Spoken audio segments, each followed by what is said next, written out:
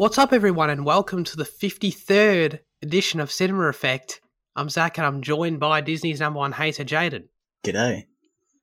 Congratulations on hosting last week. Right. You did a great job. Nah, don't freaking know. I cringe every time I think about it. Do you? Yeah. Did you go back and listen? I did. And I was like... And you realised you did a good job? Nah, dude. I was everything I didn't want, everything I didn't want to sound like, I sounded like. I was like, oh, fuck, that was bad. Oh, no, it really wasn't. It really wasn't. Everyone should go and listen to it if you haven't. I'm sure that's exactly what Jaden wants right now. That's what I wanted to hear, yeah. And the Peacemaker, aka Fitzy, aka Liam. Hey, yes. I'll keep that one around until people start universally recognising the Peacemaker. You know, as a character, because no one really knows who he is yet, but he's gonna be big. I'm telling you, he's got a HBO show, Definitely. and he's John Cena, so that's really all that matters. Yeah. Anyway, ladies and gentlemen, this is Cinema Effect. It's a podcast where we review and talk about a different movie every single Monday. Find us on YouTube, Spotify, Apple, Google Podcasts, Amazon Music, everything. Subscribe, rate us. Visit ratethispodcast.com/Cinema Effect. Give us a 5-star review. I'll read it on the show. Haven't reminded you of that in a while, but please do. Couple things. Thank you very much for voting in our Instagram poll for this month. And I pulled it out again, ladies and gentlemen. I did it. I did it again. I'm so happy. Had this been the week I had gone for anything other than Parasite, I reckon I could have won it, but because I went for that. I don't think it was Parasite. No, yeah. Dude, Australia's... I really don't... I think you're overestimating Australia's weight. Nah, it's the votes for a lot of people are, our friends and stuff, Australia, so all the Australians came together and voted Australia pretty much. It was all on national pride. Thank you. That was always my logic. I had some doubters in this call last week, but hey. But is this really fair? Because you're metagaming now. You know, you're working out our target audience. You're not going just based off merit of the movie and shit. I mean, I don't think this is fair. I think we need a recount. A recount? A recount. Oh my god! You know, because I actually didn't know this. You can see. Fitzy knew this. I'm sure you can see who voted for what. Yeah. So do you want to go and take a look at the list and start appealing to everyone who voted for Australia and try and win them back over? Some sort of political thing? I'm sure there was a Russian interference in this. Probably, because they love Australia. Yeah. Anyway, thank you very much for voting, regardless of what you voted for. I won't think any lesser of you, even though I have already taken a screenshot of everyone that voted for Parasite, and we'll be noting that in the future. But also, I actually have a note here, no shit, that I took a few days ago that says, get us to 100 subscribers. I was going to make a final push to get us there, but it's redundant because we're already there. We did it. We hit 100 subscribers. We deserve a round of applause because, unless the algorithm... which just for no one understands how it works, and for some reason just favours you. It normally takes a good year or two for people to get to 100 subscribers, and then it cascades. Talking about the YouTube metagame, if you will. But so we've hit the milestones. Exciting. Thank you very much. Please don't unsubscribe, because then they'll be lowered from it. Because we're right on the edge now. We need to start. I want to see us get to 104, 105. Then we're in the safe spot. Then it's okay, we're there. Because all it takes is now one unsubscribe, and we're back in the 2 digits there, and that's scary. No, I'm going to unsubscribe. Oh my god! Then we get to 100 again. It's constantly achieving. Yeah, no. Thank you for that. We appreciate you.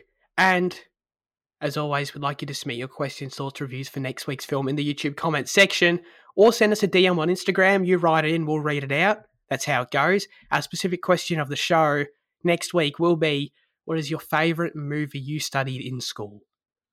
Let us know. Everyone's done a few. And I know we certainly experienced many in the glorious 360p quality, on good old ClickView up there. So let us know what you studied and what you liked. This week we're reviewing Argo, which opened in the US on the 12th of October 2012. It was directed by Ben Affleck. The genre is a thriller, and the synopsis reads, acting under the cover of a Hollywood producer scouting a location for a science fiction film, a CIA agent launches a dangerous operation to rescue 6 Americans in Tehran during the US hostage crisis in Iran in 1979. People, what do we think of Argo? And, well, Jane, how long ago did you see it originally? I want to ask you that. Probably 2 years. Okay. Was this one of those ones that was just popped up on Netflix for you at the time? Or? Yeah, probably. I don't know. It's 2 years ago, Finny. I don't fucking log this in the back of my mind of use that later. So no, it's fair enough. I just wanted to know if you were like, I don't know, going on like a mission to revisit Best Picture winners or something. You don't know, maybe. I think so. Yeah, because this did win Best Picture at the Academy Awards, which is cool. But anyway, what do you think about it this time, Jaden? Frankly, I still like it. You know, I think my Middle Eastern history teachers aren't going to be too happy, but I do like it. I think there's a lot of great. I do think it's well written, well directed, well acted. I think the portrayal of the Arabs is something that you could call into question a bit, but I think it's mostly fair. I think towards the end it gets a bit comical and ridiculous when like they're chasing down a plane with the police cars and shit. But you know, no, it's a movie I really like, and I think for what it is, it has the trappings to be really slowly paced and, you know, fall to quite dull moments, but I don't think it ever really does. So, yeah. I'd agree with that. Are you also, you're a one-time viewer, Fitzy, right? Yeah. Tell me what you thought. I liked it. I guess it takes this weird, real life concept and kind of derives tension from it in a weird way, even though nothing much really happens in the movie to, for that tension to happen. It's just kind of like implied, and it's just really good at that. And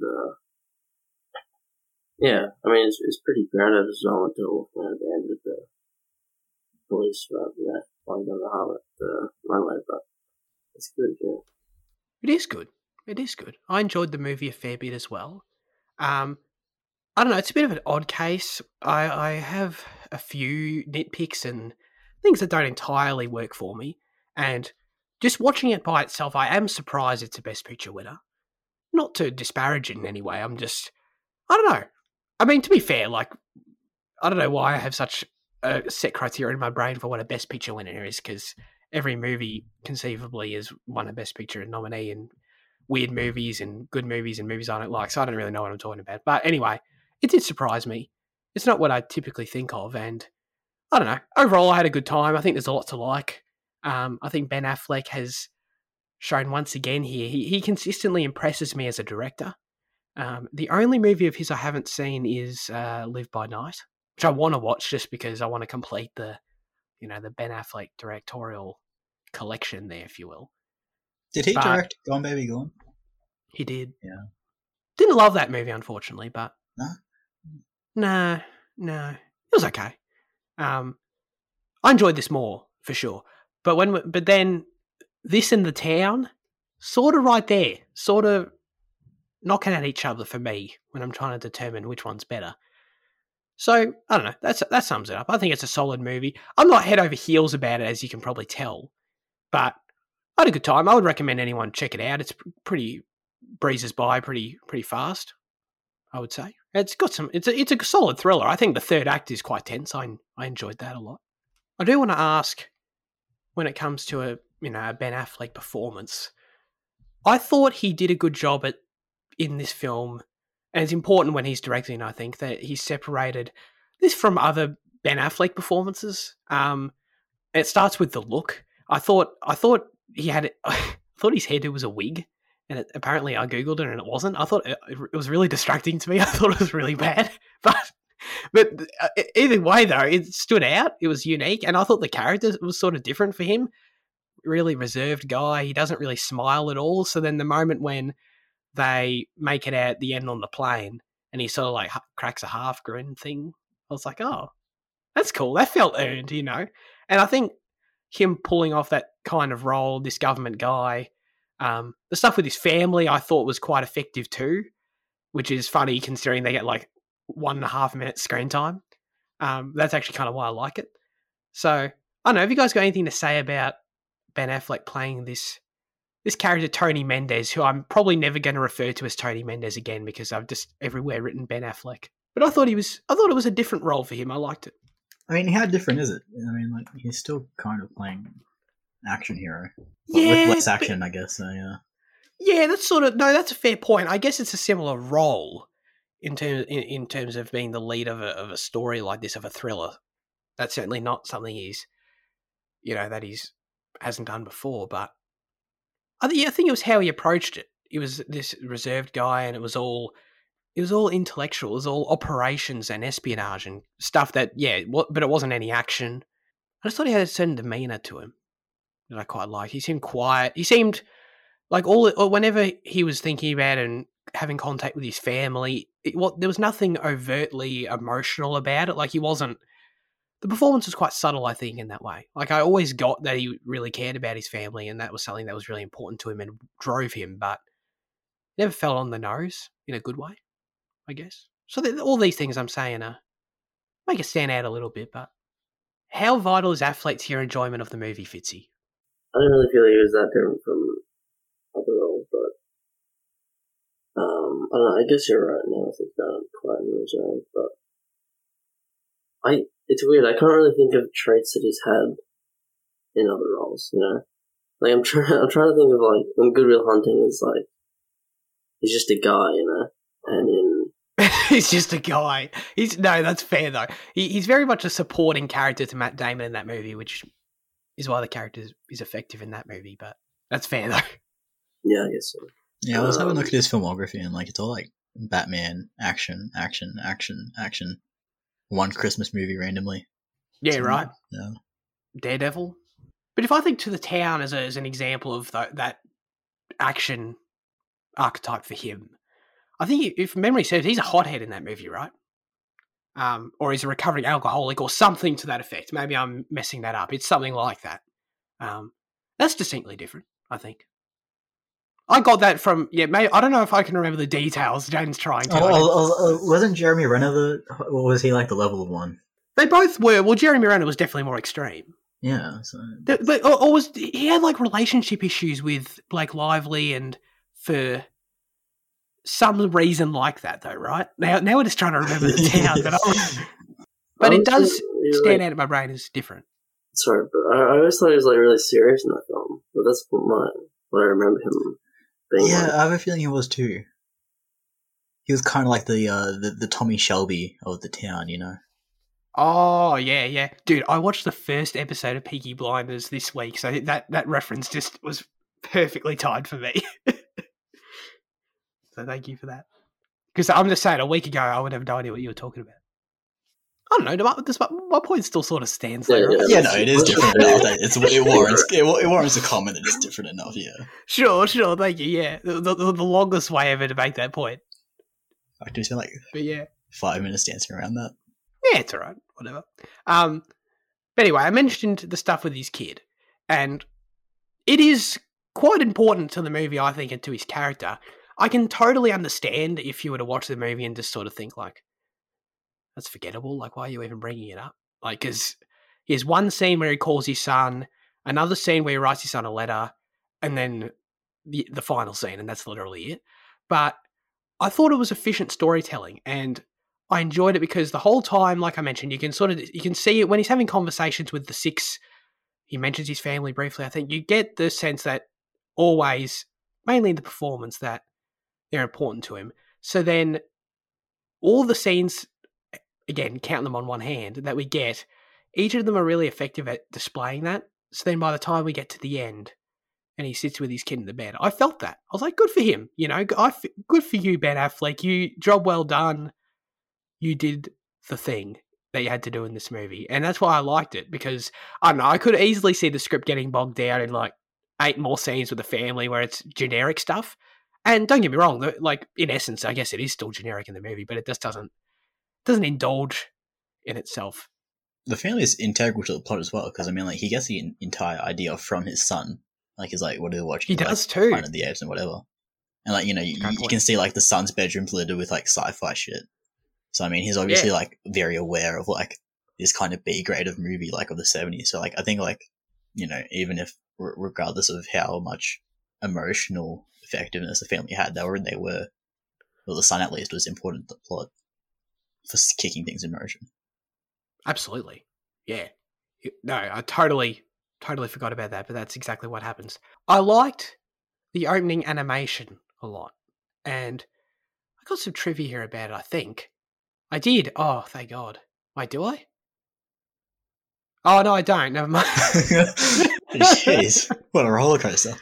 So often, like, I bring up something that we can discuss, and then I remember, I've got trivia about it, but that was actually one I didn't pick, so that was pointless. Anyway, the idea is that they added this late in the movie. This was tacked on, the opening animation bit.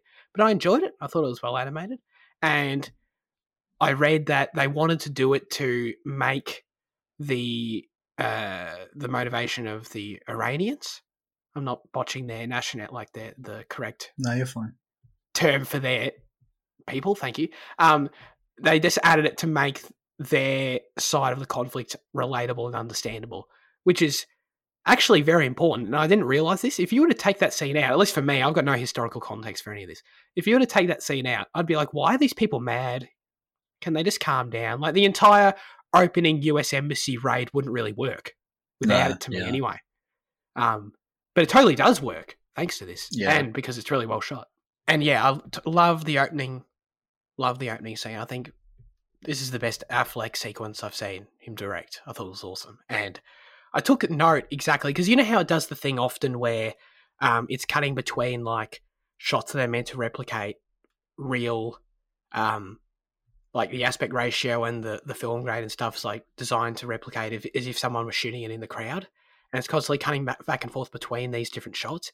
Really, really like that. To the extent where I wrote down to look up afterwards if this is real footage that he's incorporating into the film, and it wasn't. It was all... Once we're in the film, like outside of the end, obviously the end credits, where there's no repurposed real footage really, except maybe news reports. So this is all recreated, and it's really well done. I thought it totally looked realistic, and they apparently gave like extras cameras to hold and like pretend and to shoot shit, and I thought it was a really cool strategy. And then really fast paced, cutting back and forth between the people in the embassy losing their minds, and I felt that. I'd be scared shitless in that situation. The way it was presented, no, that was horrifying. And then they start jumping over the fence. That one moron wants to leave and get out the door. The one guy that's like, "Oh, I'll go out. I'll calm him down." And reason with them. Yeah. And he just gets fucking taken. And was it the same guy who says like tear gas is a last resort and they tear gas immediately? Yeah. That was something too. That was good. But I don't know, man. I really liked it. It was probably my favourite sequence in the movie. I haven't even really gotten started at all. And I didn't really know what the movie was about. When they introduced the Hollywood plot that they're going to undercover create a fake motion picture production, like when they said it, I remembered that Jaden had said something about this movie having to do with filmmaking, but I'd forgotten up until that point. So I was like, oh, that's cool. I'd forgotten I said that too, to be fair. Yeah, well, yeah, there you go. I was like, oh, okay. Because I was sort of, at this point, thinking we're just getting a straight spy thriller here or something. But they added definitely that lighter element to it with all that stuff. And John Goodman's character and the introduction of... Who John Goodman and his buddy. Who's the buddy? What's his name? Oh, Alan Arkin. Leicester City. Yeah. He's great. One issue I can see people having with this movie, as this is introduced, right? Because this is all serious CIA stuff. Ben Affleck's in a boardroom. He's under pressure. It presents a kind of movie I thought we were getting. And then when that stuff's introduced, I can see some people feeling like the tonal mix here is a bit off. I think it balances it well enough, honestly, because, yeah, we cut from the serious CIA hostage crisis situation, very, very dark, and presented as such. And then we get over to John Goodman and Seagull, and they're here cracking jokes.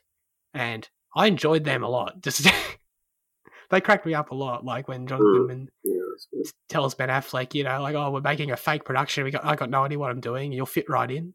Mm. Plenty of fun lines of dialogue like that. And yeah, again, something I didn't really expect from this movie. walked away from it digging it a lot. But how do you guys feel about those characters, and specifically the lighter, slightly more comedic tone that Affleck goes for here? It worked for y'all as well, did it? Yeah, I think the comedy and like the lightness is kind of integral to the movie, because I mean, like, I think it's you know, it's a momentary respite from like all the tenseness of it, and you know, it's a you know, it's different to like your kind of other Middle Eastern set action thriller tense shit, you know, like you're not watching Body of Lies and then you cut to fucking Hollywood and you know they're cracking jokes. I think it's important to distinguish the movie as something. You know, to distinguish the movie as something away from the genre, and then like I think, you know, also because it's, you know, really happened.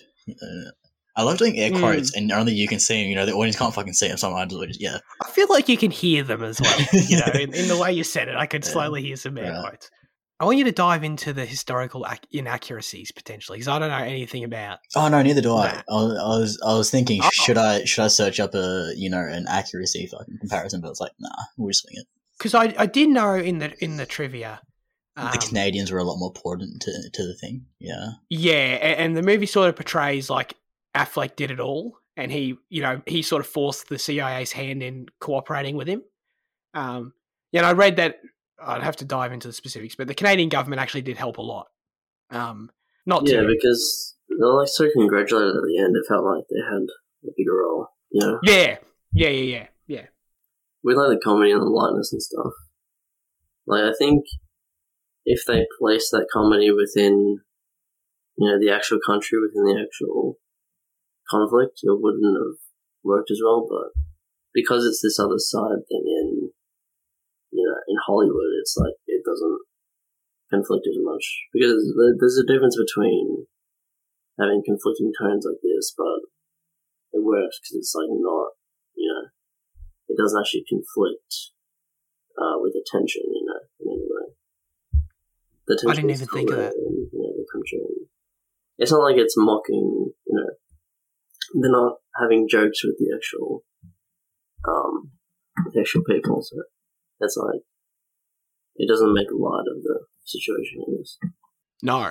They create the structural and the geographical separation between the two. Like both, it like literally where the scene is geographically is like sort of affects and informs the tone of the scene, which works. Because yeah, you're totally right. It's not like we're in Iran with Ben Affleck on the ground in a tense scene and there's a weird joke there or something. Like we always have time to sort of, you know, jump to another scene and get some John Goodman goodness.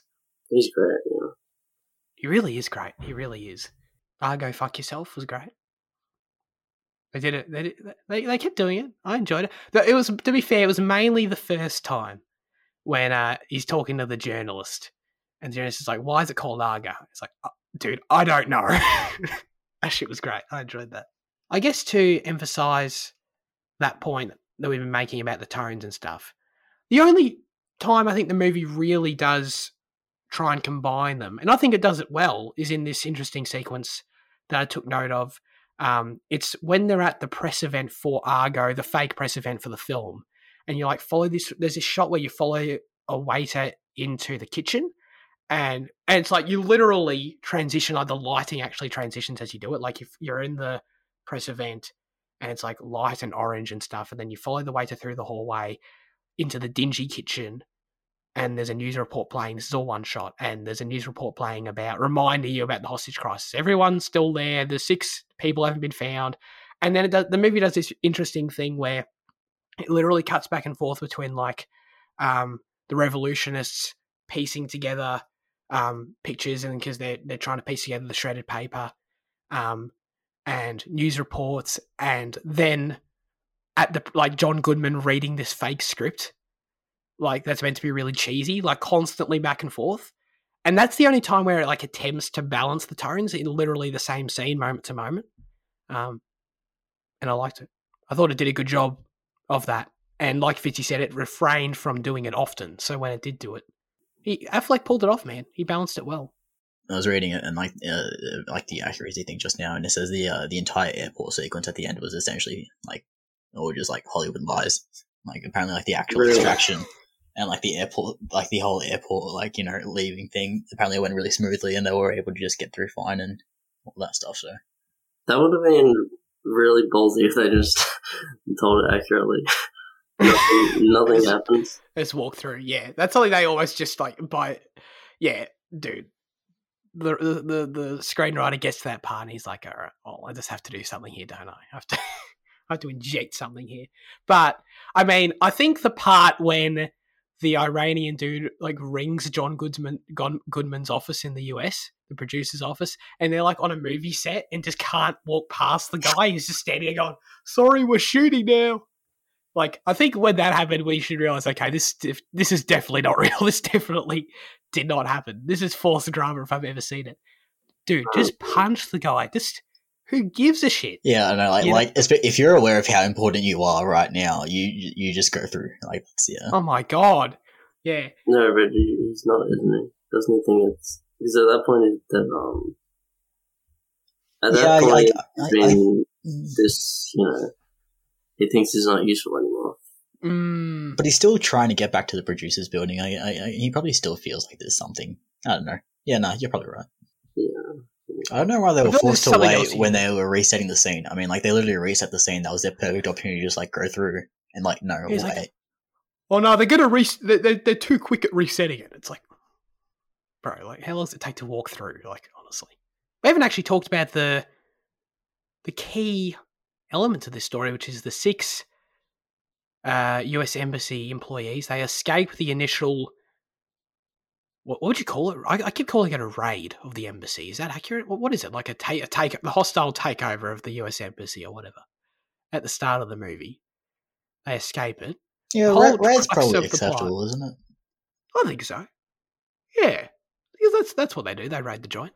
And the entire story, which is it's historically accurate in terms of this aspect of it, is that these 6 US people that work for the government end up having to hide in a Canadian ambassador's mansion in Iran because the revolutionists are hunting them and they're taking hostages and all that. I feel like the movie really tries, and this is probably just a Zach thing before I even say it. This is a Zach nitpick. I'm pretty confident it will be. But they definitely try significantly hard to make you feel like tense for these people, that their situation's really dire. They constantly emphasize how people are being hanged on the street. We get a few shots of that. Emphasize how the revolutionists are hunting them, and there's even one scene where like the journalists are about to leak their locations, and they're throwing in like every plot element at the wall here. That's just trying to get you to feel like, oh god, these guys are really screwed. They're in a tense spot right now in a tight corner. But every single time we cut back to them, and there's like one time we cut back to them and they're just hanging out in like having a glass of wine. Like I struggle to really connect with your dire straits here. They're like emotional and they're upset. And obviously, don't get me wrong, if I'm in this situation, I'd be shitting myself too. But just from a story perspective in a film, I'm like, these people seem to be living the life here. Like I'm not really. I wish we could have, I don't know, portrayed these characters in a way that sort of better painted their situation and how, if they're like hiding in the basement or something, you know what I mean? Which sounds sort of generic as I say it, but... Well, they were kept under the floorboards. Like, that's like when he tells them in that scene. Oh, they do quickly hop under the floor. But if they were there all the time or something, like introduce an element, right, where it's like, I don't know, there's a scheduled check of every government's house daily or like every second day or something. There's just an easy plot element you can introduce, right? There's a check all the time the house is being checked by external people. So they have to hide. They can't just sit in the house and have a glass of wine. You know what I mean? Isn't that like sovereign soil of like the international state or whatever? Like so like governments can't actually operate on them? No, that's a good point. That's a good point. I feel a bit, I don't know. I feel like there's something you can do. I feel like you can ride around this, I feel like. I don't know. Like, even if, because the Canadian, I guess if the Canadian government didn't approve of them being stored, of being held there, but the representative was doing it anyway. Yeah. Dude, I can't believe the Kiwis turned them away. What bullshit's that?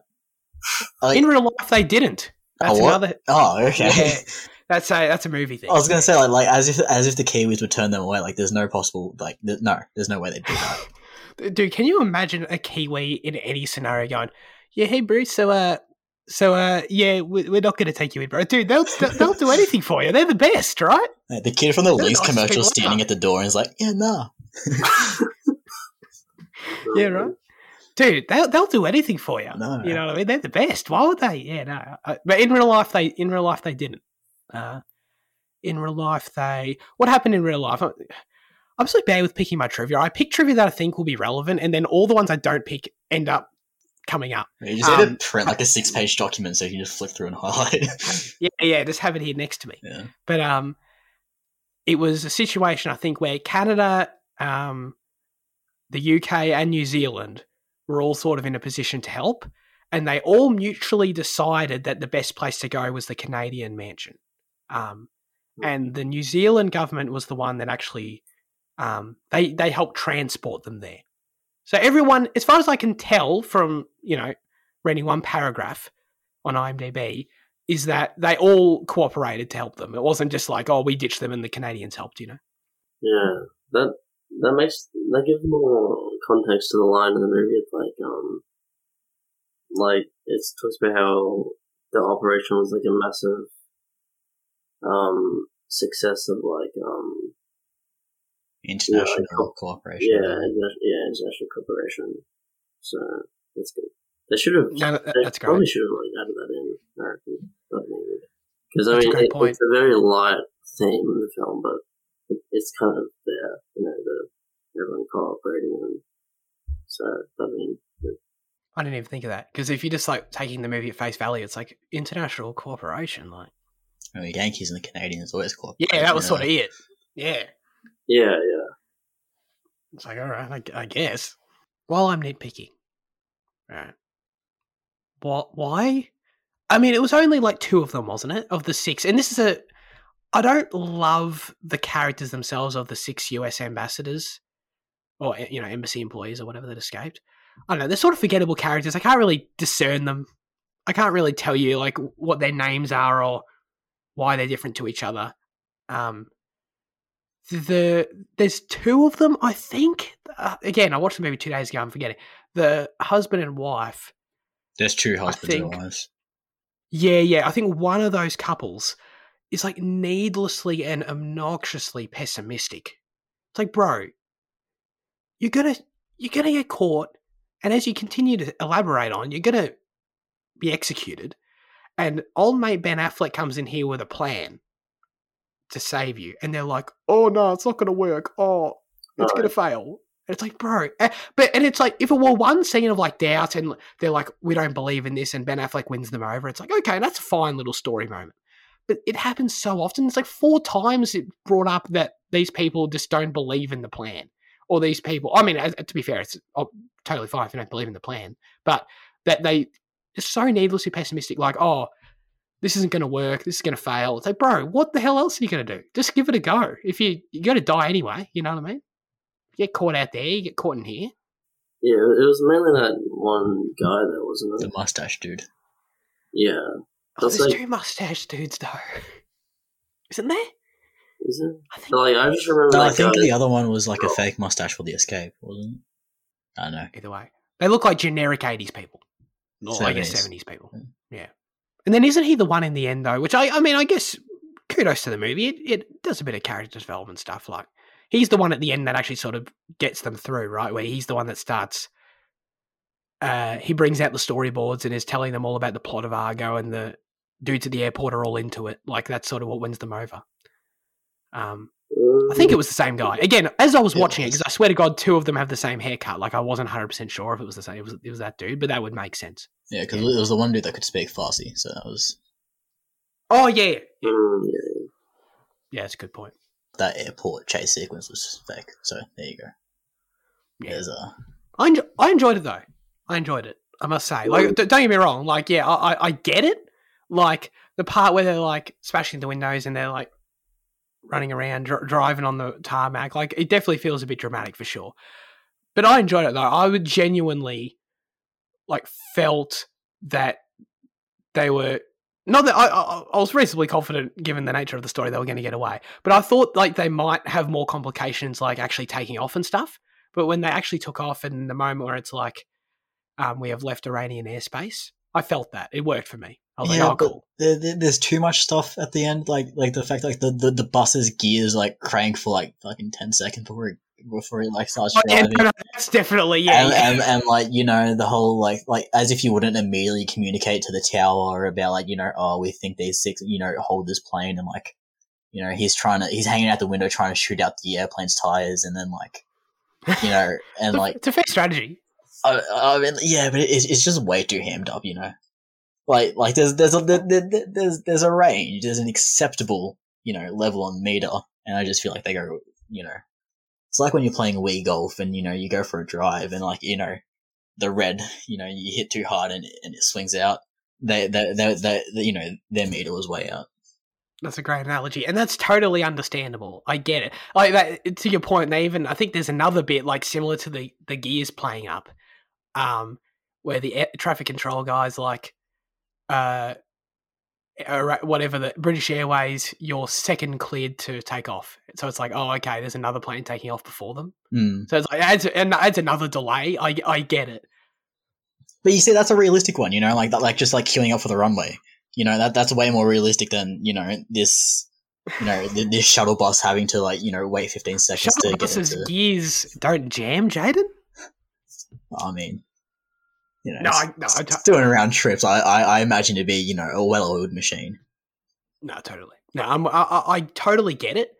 It's just that I think it's for me, just totally subjectively, it's an example of Hollywood hamming up straightforward tension adding elements working, simply because the desired effect is for you when they leave Iranian airspace to breathe a sigh of relief, and I did. And that's, you know, in terms of setting up and result, they did it for me, you know. Totally valid criticisms, though. I feel like we're being a bit more negative than I would have liked. I don't know.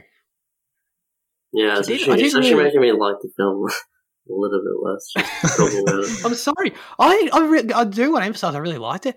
Dude, Bryan Cranston just I forgot he was in this film. Anything. Just watch him do anything all day, you know what I mean?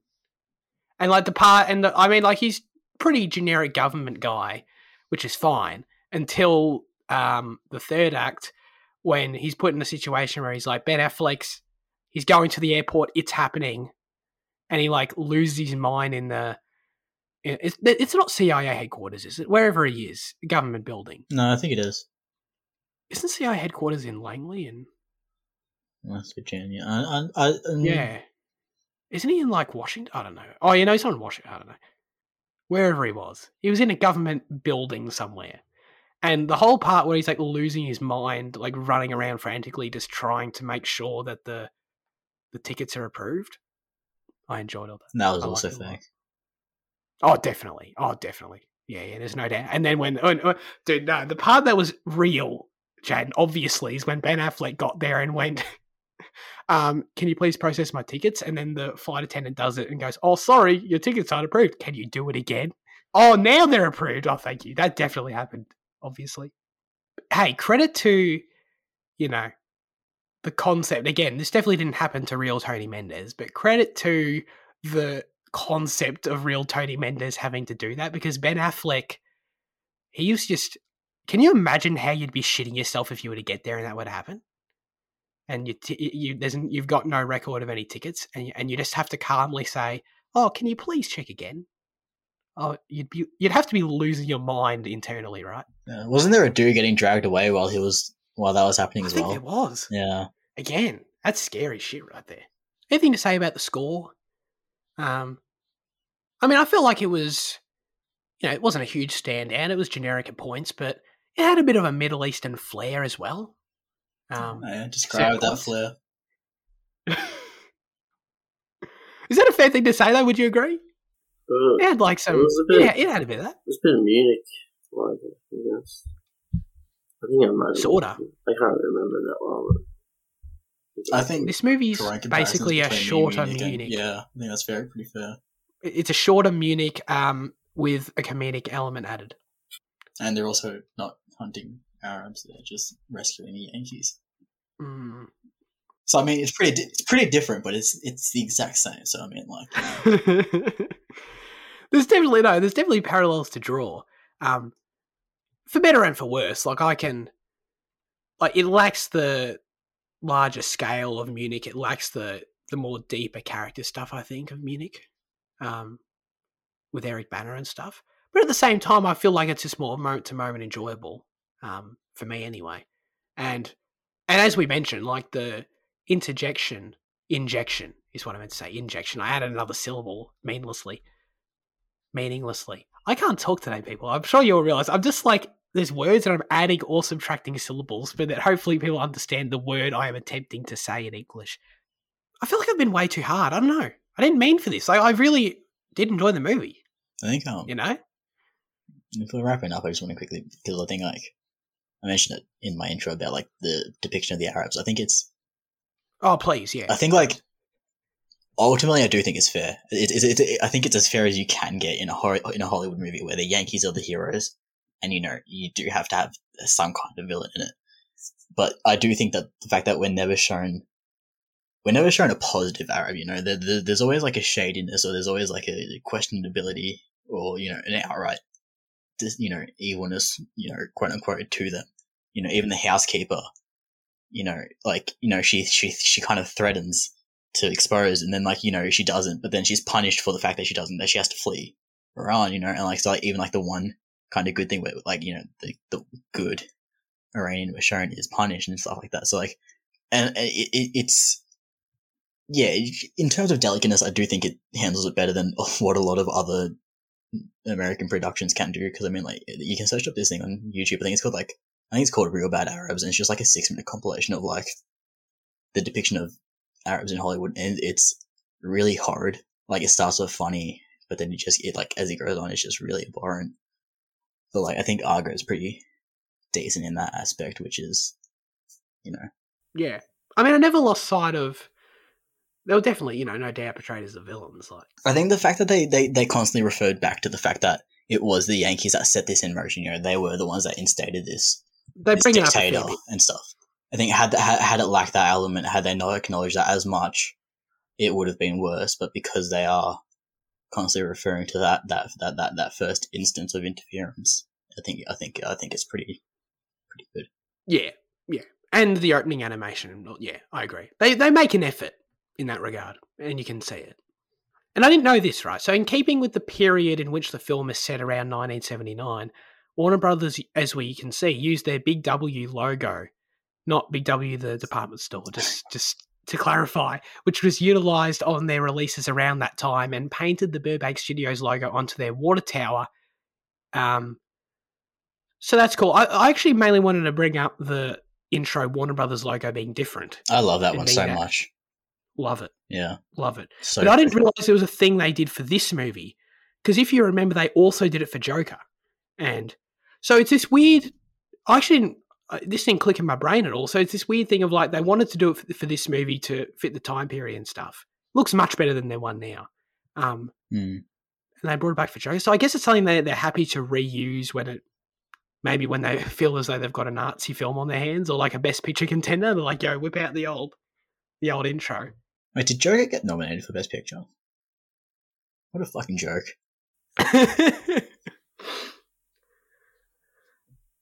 Better than Parasite. All right. What is the... Wait, what did you say? No, I didn't say anything. Why do you hate that film so much? No, I'm joking. Wait, what was the Argo logo that you're referring to? The WB logo? It opened with the... I don't know. Do you remember it from this movie or Joker? It's like the 70s. It's like the white W logo on like the black back and like the black circle and like the whole red. You know. Oh yeah. Time Warner. Oh yeah. What are we going to rate Argo? I feel weird about this. I feel this conversation strayed to a tone that I didn't really anticipate, but that's okay. What are you going to give it, Jad? Yeah, I'm going to keep it with an 8. I think I gave it an 8 the first time round, and I think I'm going to keep it there. I think there's a lot of great. I think, you know, I've let my quarrels be known throughout this conversation, and I think, you know, we have kind of emphasized them a lot, but like I think it's just kind of, I don't know. It's easier to criticize a movie than it is to compliment it, isn't it? So I mean, like, I feel like it's It can be. yeah. So but like so I think, like, you know, although the conversation has been kind of a lot of that, I think there's still a lot of validity, or I don't know what the word I'm looking for. There's a lot of good things. Yeah, keep it simple. Yeah. I think it's one of those movies where, you know, it depends on the picture, right? Like sometimes we're watching, I don't know, like Blade Runner, we can talk about the things we like. I'm definitely talking about 2049, by the way. The things that we like ad nauseum because they're very specific. In a movie like this, it's like we linger on my nitpicks and our nitpicks and things because, like, the things that we do like about it, at least for me, like, it's just, it was just enjoyable. Like, that was a funny moment. That was a cool sequence. Like just sort of things that you just sort of have to watch the movie. So I'll give it a 7. Sorry. No, you're right. I was just going to say, I think it's because we kind of got bogged down in the realism as well, so you're kind of constantly comparing to that and talking from that angle. Sorry, I'll let you continue. No, I totally agree. Yeah, so I'll give it a 7. If you haven't seen it, I definitely do recommend watching it and ignoring some of our nitpicks. But I think the nitpicks are also valid if you've seen the movie, you know. So anyway, Fitzy? I mean, I did give it a 7, but talking about it has made me think less of it, so I'll give it a 6. Cool, man.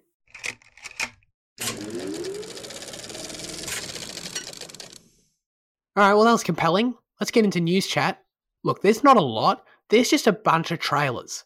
And I have not discussed with my two wonderful co-hosts here what they've watched. So I'm going to throw out trailers and we'll see what sticks here with what's worth discussing. So, first of all, Space Jam, a new Legacy trailer.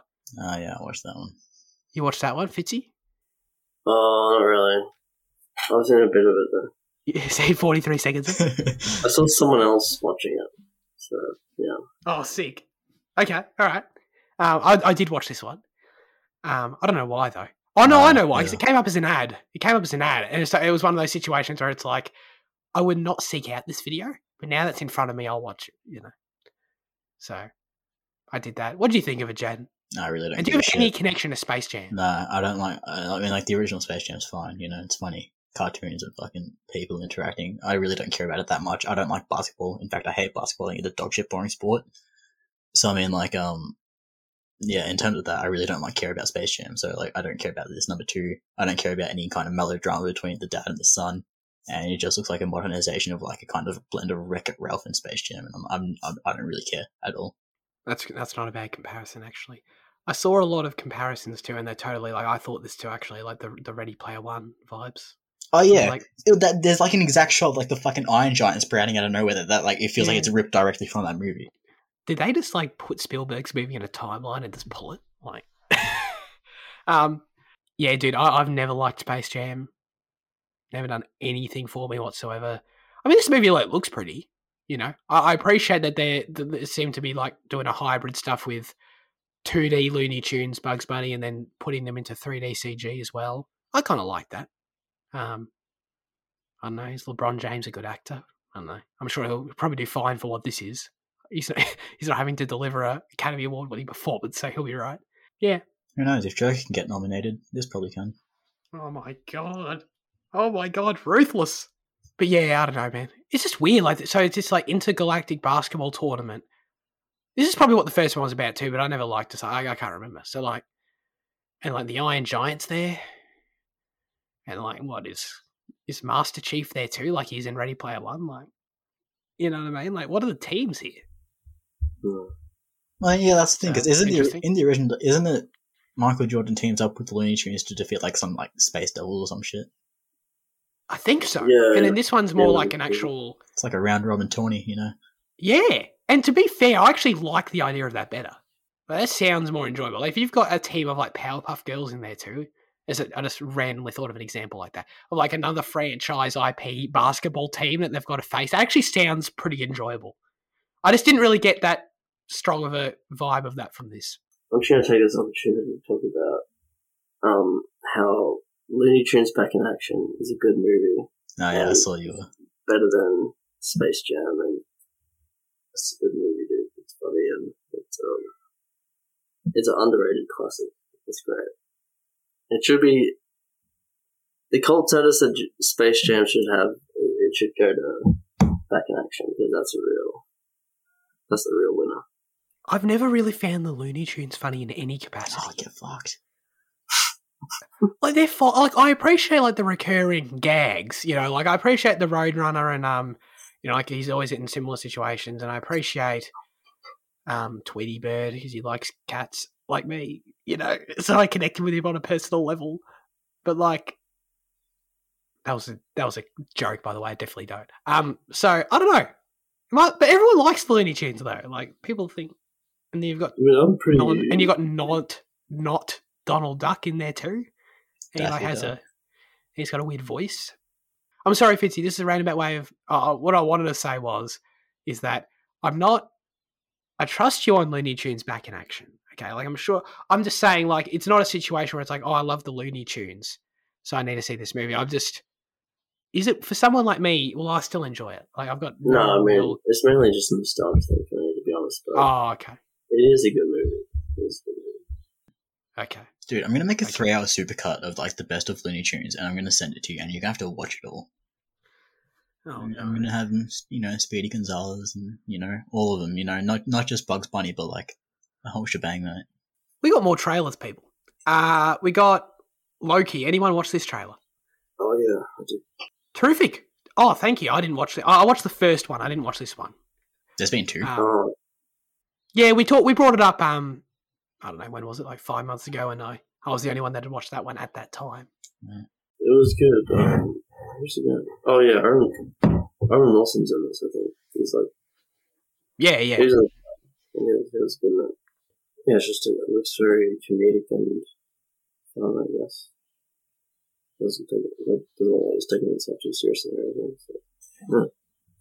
Could be good. If I remember correctly from the first trailer, it got pretty wild in terms of... Like, the story seems like it's going to be nuts, like, dealing with, like, going out there with multiverse shit and being totally insane. Is that the vibe that this trailer gave you? Yeah, kind of. There was, like, a scene where I think he was, like, dressed up as John Wick or something. That's sick. I don't know if that was actually what happened, but it was, like, an action scene or something. John Wick is in the MCU? Well, isn't Keanu Reeves going to be playing a character soon? That's the rumor, yeah. What's Kraven the Hunter? Is that its name? Is that a Marvel character? Yeah, but was that the one? Yeah, because I thought it was attached to. Wasn't he attached to Moon Knight as well? Oh, Oscar Isaac is Moon Knight. Oh, right, yeah, I forgot about that. All right, let's get into our highlights of the week. Fitzy, what have you been watching? Finally finished The Wire. Finally finished it. Whoa! Yes, yeah. Congratulations. No. I mean, no, I agree with what everyone says about it. It's amazing, it's masterpiece and everything, and it just takes a lot of effort to actually watch it because, like, the show never holds your hand and there's a lot going on at the same time, especially as you go further along because each season adds a different like layer to what you're following. So in the first season, you're following the drug war with Stringer and Avon's crew, who played excellently by Wood Harris, and Wood Harris plays Avon Bucks and Idris Elba. Also, it's amazing how many people. There's like no one from America in the show, or like no one from Baltimore, and they all do like amazing accents. It's awesome. And then the second season is a bit of a detour, but what it adds to the show is ultimately really great. It adds like this like influence from higher authority, like economic angle, which is still in the first one, but yeah, it's also focuses more on the working class, which we don't see as much in that. It's like each season follows a new like kind of institution or like part of society in Baltimore. But like there's seasons like politics and then education and like but like all that sounds really dry, like it's like this big study of, you know, Baltimore society, but like it's really great what it does, and just alone without all that stuff, all the thematic stuff, like I mean, the characters and character arcs, it's like, they introduce a whole series of this whole friendship of characters in the start of season 4, and they're like some of the best characters in the show. It's like, I mean, yeah, it's just amazing. The writing is like incredible on the show. So I'm sure it's great, but I'm not going to lie. Yeah, as you know, I've watched the pilot and I already found it hard to follow. Am I doomed? Is my question.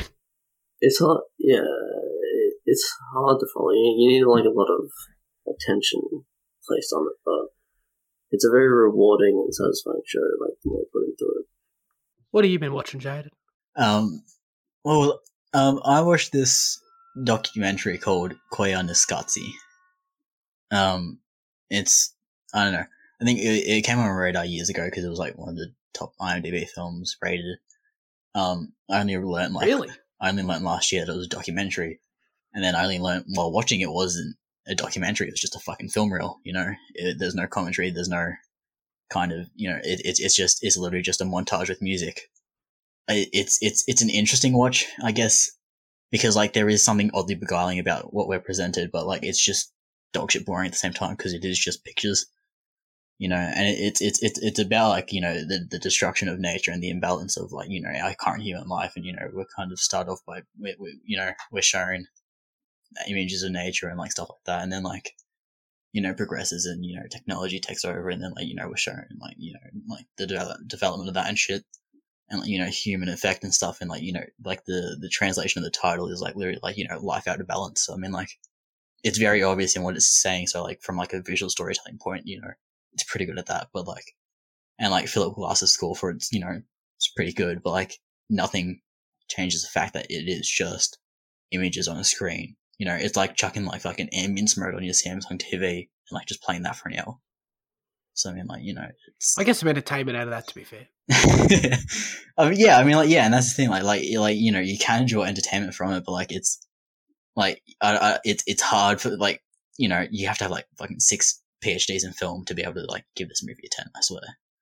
I mean, like, because like it's you know, yeah, it's nice looking at these, and you know, I appreciate what, you know, the director's trying to convey. I forgot his name already, and like, you know, Glass's score goes along with it nicely, but like, you know, it is. I struggle to, like, I don't like saying I struggle to see because, like, you know, I think everyone finds very in different ways, but I really struggle to see how you can give this full marks when it is what it is. Fair enough. Judging by your description, I would probably be the same. I think you'd hate it more than I do. Not that I hate it in any way. I think it's good. Sorry. But like, I think you'd dislike it. As we've established, you've got a good read on me, so I'm just going to take that as gospel. I watched Nomadland. Fitzy, you've seen this, right? Yeah, I've seen it. This is a top contender for Best Picture this year. And I liked it. I want to talk to you about it because really, really interesting film, and it's one that should I go? It's weird. No, won't be spoilers. No. Okay. No, I don't think so. Unless Fitzy wants to bring it up, but I've got nothing spoilery. Like selling Sims, bro. Not spoil the plot, but like, yeah, I don't know. You know, I didn't walk away from the theatre thinking it was incredible. It didn't particularly resonate with me in that way, from an enjoyment factor, from, you know, an emotional factor or anything. But I thought it was a really interesting film. I thought it was an insightful film. And it's a situation where, like, as I say, like, I didn't think it was like amazing or anything, but I didn't think it was great. But if it wins Best Picture, like, I can support that. I'll be behind that. You know, that's a choice I can totally agree with and understand. Because, like I said, I did find it interesting, and it has that quality of a film that I think I do think most people should watch this film. I think the way it exposes, you know, a certain lifestyle that affects many people in the US is really interesting, and it's a really subtle film. I appreciate it for that. It sort of feels like, actually, and it's funny because reading the trivia afterwards, like, it's true. So much of it is just genuine, you know, people you're watching aren't actors, and you're just watching Frances McDormand like embody a character, like, but she's just walking into an environment with talking to real people as this character, you know. And it's really, it sounds like Borat or something in that way, but it's very obviously not like that totally whatsoever. But That's really interesting and really genuine. And the character stuff that is there and the emotional stuff that is there will resonate with different people differently. And it's a film that I think is very much just in its authenticity, throwing stuff out there at you, the audience watching it. Like, just look at these genuine moments we've captured, and you sort of take away from it what you will. Is sort of the most I got from it. And, you know, I didn't think it was the most memorable thing I've ever seen, but I enjoyed it. But how does that sit with you? I don't know, I kind of feel like the opposite almost. Like it's an emotional. I felt sad watching the film, but I felt like the film didn't actually complete its purpose because it didn't help me understand like Fern's character or why she was led to make this decision to lead this lifestyle, or for the same for any of these people, because it portrays this lifestyle as so sad and there's no friends, no family kind of thing, and it really doesn't show. For me, it really didn't show the joys of what this can bring, you know. And it was very weird in that way. But like I was affected by like a lot of the moments, but again, it's like I feel like I was affected in a way. I feel like the movie should have, done something to sell the lifestyle a bit, or like show me the purpose behind why these people do this or whatever. Because I feel like the movie wasn't really insightful in that way, or it really didn't try to do any of that. So, which I felt like is what the movie was trying to do, or conceptually what it should be trying to do, but it was just kind of a big meh. Like it was kind of the motivations were just kind of shrugged off, and I do disagree with you, but I think it is.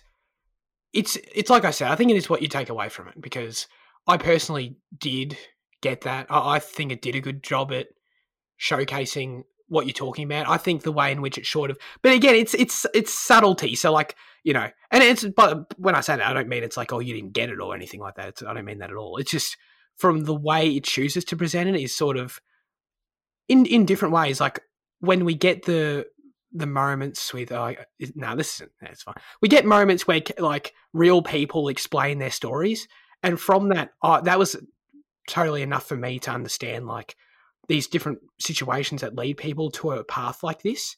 And in that, like I totally get what you're saying in that it seems to present the lifestyle quite negatively and lonely and awful. And I totally get that. In my opinion, the way it presented it was that, but also balanced in the sense of I also got a sense of freedom from it. It's not a lifestyle I'd wish upon myself, but I did see positives in it, and through. I absolutely agree with what you're talking about, though. Like through the struggles, I saw positives in it, and elements of that resonated with me. I saw that I felt there were freedoms, and that can come from, and the genuine relationships and the people you meet on the journey and the moments you have that resonate. I think there's enough there for that. There was for me anyway. Right. Well, I think there's moments. Yeah, there's only moments of feeling that freedom, and the score definitely helps you. Ludovico Inuito, or whatever I don't know how to pronounce it, but his specific song that he uses for this movie definitely helps in that. But like the actual thing that happens in the movie, like with the guy, this is kind of a bit spoilery if you don't listen to it, but like like she develops this genuine connection with the guy, and then we kind of follow this plot line. It feels like it, she's going to abandon him and all that, and that happens, and then these moments of freedom with him, these moments of like feeling this joy, like genuine, the stuff you're talking about, it kind of leads to like her rejecting it and her loneliness, but then you never understand why she rejects it really, like to a full extent, I guess. Do you mean why she rejects staying at the house? Yeah, like why she rejects like a longer relationship with him or like staying with him, because that's implied as a choice. She can, stay with him. They will obviously love each other or something. They have some kind of connection, and then she decides not to, which is like a massive choice. Like she obviously they have a massive connection, and if she's deciding not to, she obviously has some massive urges that are like pushing her in the other direction. But I feel like we never really explore that enough. Like we see a bit of her past, like she was fired or something and her husband died. She wants to live more freely, but it didn't work. Yeah, I don't know. That's totally fair. I had the same thought. And I think that's an element where the vagueness might not work for some people. Although, to be fair, I think the scores are actually higher than what we think it is. So maybe I'm wrong about that. But for me, it was just I was the way in which her grief was conveyed is what I got was the answer to that question for me. And specifically the final shots of the film and her returning to the house, I took it as a grief thing. She was grieving and she couldn't bring herself to move on until until the end. That's how I interpret it. But it was I understand. I felt like she would be happier. It felt like in any conventional movie, it's like move on for your grief, you'll be happier, and I kind of see that in that relationship. So it kind of didn't make sense to me. But But I think I could watch it again and enjoy it, because it is just kind of the moments are pretty great and it's a pretty affecting movie. So it's still a good movie. So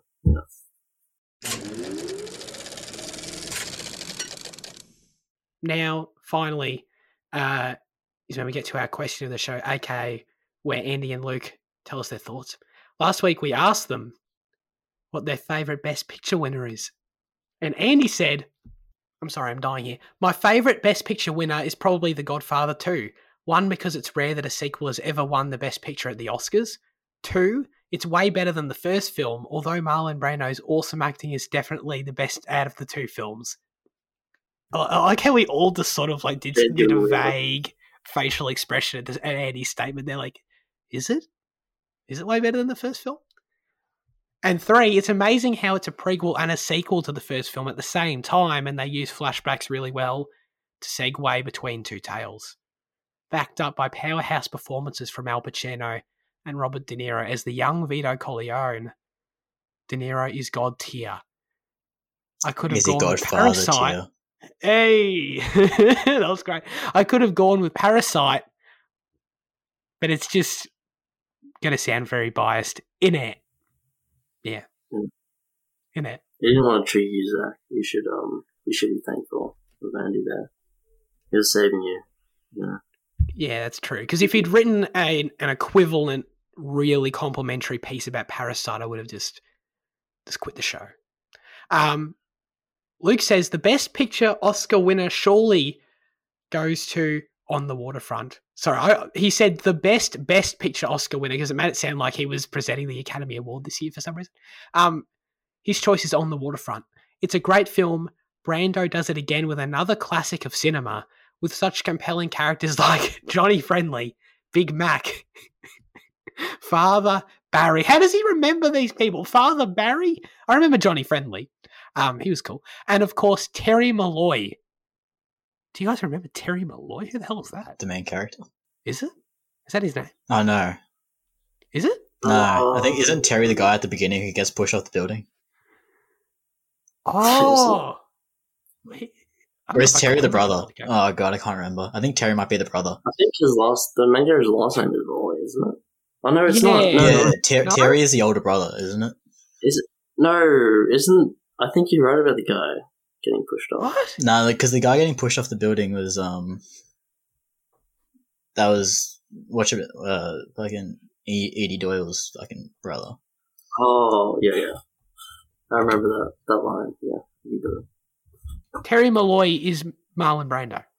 Shit! Fuck, I was right the first time. Just your basic. What other Brando films has Luke seen though? Because he said he's done it again. Brando does it again. No, we don't need it. We don't need to interrogate Luke here. You know, he knows, he understands Marlon Brando's a legend of cinema. You know what I mean? To be fair, I think I own cinema. I think I've only seen 2 Brando films. I think, unless I'm missing one. Oh yeah, I'm not done with Luke's thinking. Sorry.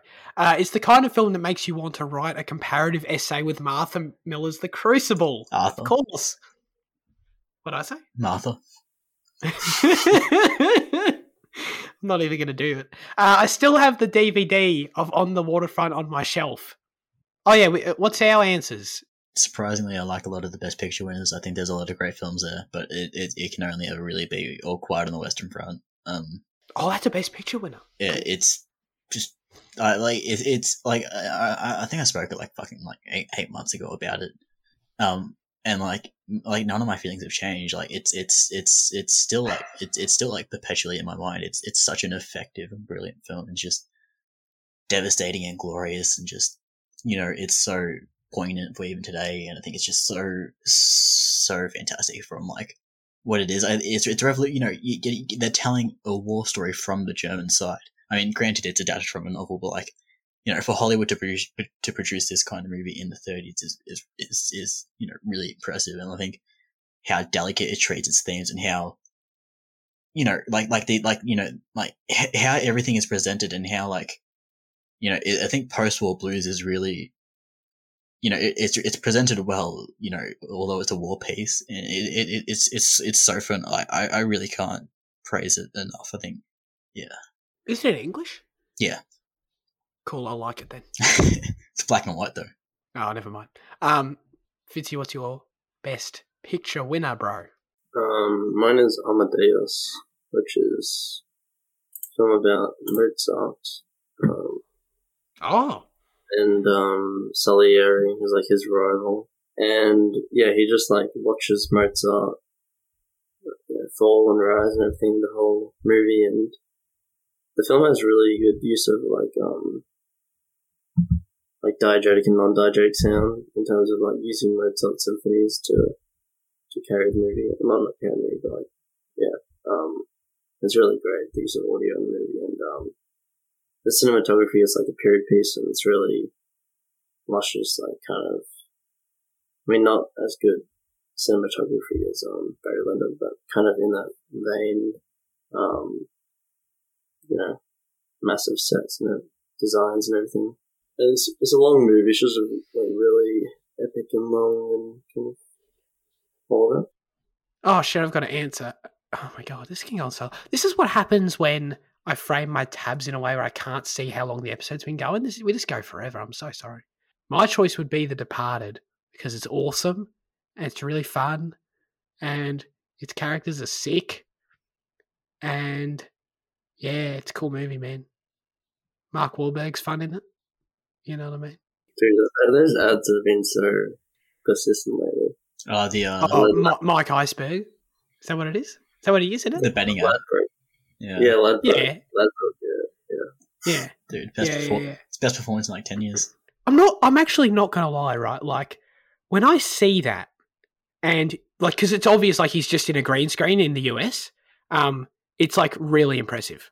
Like, I'm genuinely astounded. Like he's that's what you get when you get a Hollywood actor. Like, he's a genuinely good performance. Like, you have to do that, like, pretend you're interacting with people. It's pretty cool. Right? Anyway, that's it for this week's episode of Cinema Effect. Cheers, everyone, for listening so far. But Fitzy does have to tell us what we're watching next week. Oh, God. I'm watching Australia. And that's on Foxtel, I think. Wait, hold on. Foxtel on I believe it's on Disney Plus. Yeah. Foxtel on Disney Plus. So, watch that if you want to watch a 3-hour, you know, Baz Luhrmann film. It's not 3 hours, is it? It's like 2.5 hours. Holy shit, is it really? Yeah. Oh my god, thank you. Wait to see how long it feels, though. It feels like it's 5 hours long. Okay, anyway. Yeah, check that out. I've never seen one of his films either, ever. No? So, didn't you watch... Give me my intro. Weren't you in media when we watched Romeo and Juliet? Is that the DiCaprio one? Did he do that? Yeah. Oh, okay. Nah, haven't seen that. All right. Yeah, I think Well, this year in the Great Gatsby. Yeah. Yeah, you got to watch Red Yeah. Gatsby. Okay. Actually, No, no, I do. don't. No, don't. I don't want you to shit on it, and then. No. Well, do you think I won't like it? Yeah, I don't think you'd like. Actually, don't tell me that because you'll know you'll be correct. Whatever you say. No. Oh god. You know, after Australia, we'll gauge it and we'll see. Okay. No, I'm excited. I'm excited for that. All right. Cheers, guys. Really appreciate you joining me. This has been a long one. It's been a fun one. We hope you all have a great rest of your week. Continue subscribing to the channel. Get us way beyond 100 subscribers, okay? As well as following on other services. As Instagram, exactly. And Spotify. Exactly. And Spotify. And Apple. And Apple and Google. This one well and truly needs to end. Thank you very much. Have a great week and goodbye.